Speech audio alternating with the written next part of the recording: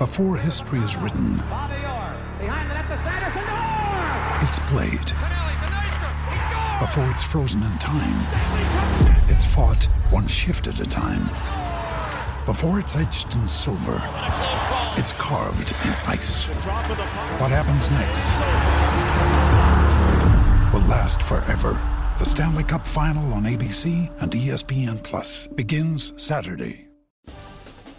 James Franklin goes in depth on why Noah Cain wasn't used more in the Michigan game. Micah Parsons is barely scratching the surface of his immense talent. Franklin is the 11th highest paid coach in the country, and Jim Harbaugh is reportedly considering a return to the NFL. I'm Dustin Hockensmith from Penn Live. We'll cover all those headlines coming up on the Penn State Update.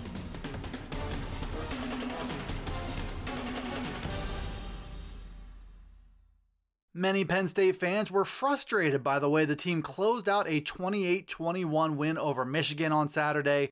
The Wolverines had all the momentum late, but dropped a potential game-tying pass in the end zone in the fourth quarter. One of the other points of frustration was the offense's move away from true freshman running back Noah Cain. Cain was largely absent until the fourth quarter and finished with just 5 carries in the game.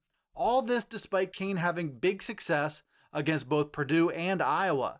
Franklin has said over and over again that he likes all 4 of his running backs and plans to continue using all of them. But on Tuesday, he was asked to help us understand why there was so little Cain in the Michigan game. He said there are 1,000 points of evaluation that go into those decisions, and the public sees very few of them. In other words, maybe there's just more to the story than any of us know. James Franklin also had a lot to say on Tuesday about Micah Parsons, his talented true sophomore linebacker who finished the Michigan game with a game-high 14 tackles. Parsons was one of the top prospects in the country in the 2018 recruiting class, and he's shown plenty through his first season and a half on campus, including leading the team in tackles last season despite making just 1 start at linebacker. Parsons isn't anywhere near his ceiling, which is in no way a knock on who he is as a player right now, Franklin said, but the linebacker has a bright future in blue and white and promises to be a high pick in the NFL draft when that time comes. Parsons is a force now who will only see the game better, react to things faster, and develop better instincts as his career goes on, which is a flat-out scary thought for Penn State's future opponents. One final note on James Franklin has to do with his salary for the 2019 season.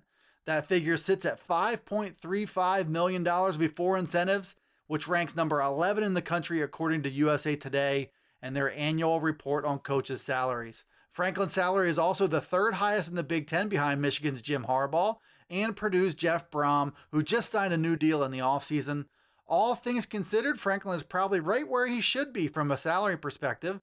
The Lions have been a consistent top 15 team over the past 4 seasons, and currently they sit at number 6 in both the AP and the coaches polls, which places the Lions firmly in that second tier of college football programs who still aim to crash the college football playoff.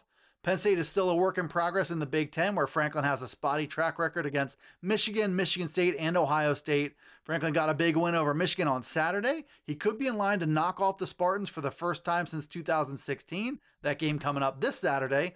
Then we'll see what happens at Ohio State come November 23rd and that big showdown. And speaking of Harbaugh, concerns have followed him since he first arrived at Michigan back in 2015. That Ann Arbor would just be a stepping stone for him back to the NFL. And since then, the Wolverines have had more disappointments than breakthroughs, which is only accelerating that dialogue right now. FootballScoop.com reported on Tuesday that Harbaugh's reps are putting out feelers for a potential return to the NFL. Michigan is 5-2 this season, comes off a 28-21 loss to Penn State. The Wolverines are all but out of the hunt for a Big Ten title, as well as a college football playoff berth once again, which automatically means Harbaugh has fallen short of incredibly high expectations at Michigan. That has become a common occurrence for him, so maybe both he and the program could benefit from a fresh start after all. Thanks for tuning in to the new Penn State Update Daily News Briefing. It's available right here every day on Penn Live, as well as on Alexa, Apple, Google, Spotify, and Stitcher. Be sure to follow, like, subscribe, and rate the podcast wherever you listen to it. And get all the latest from us here at PennLive.com/Penn State Football, as well as on Twitter, Facebook, and Instagram. We'll see you next time on the Penn State Update.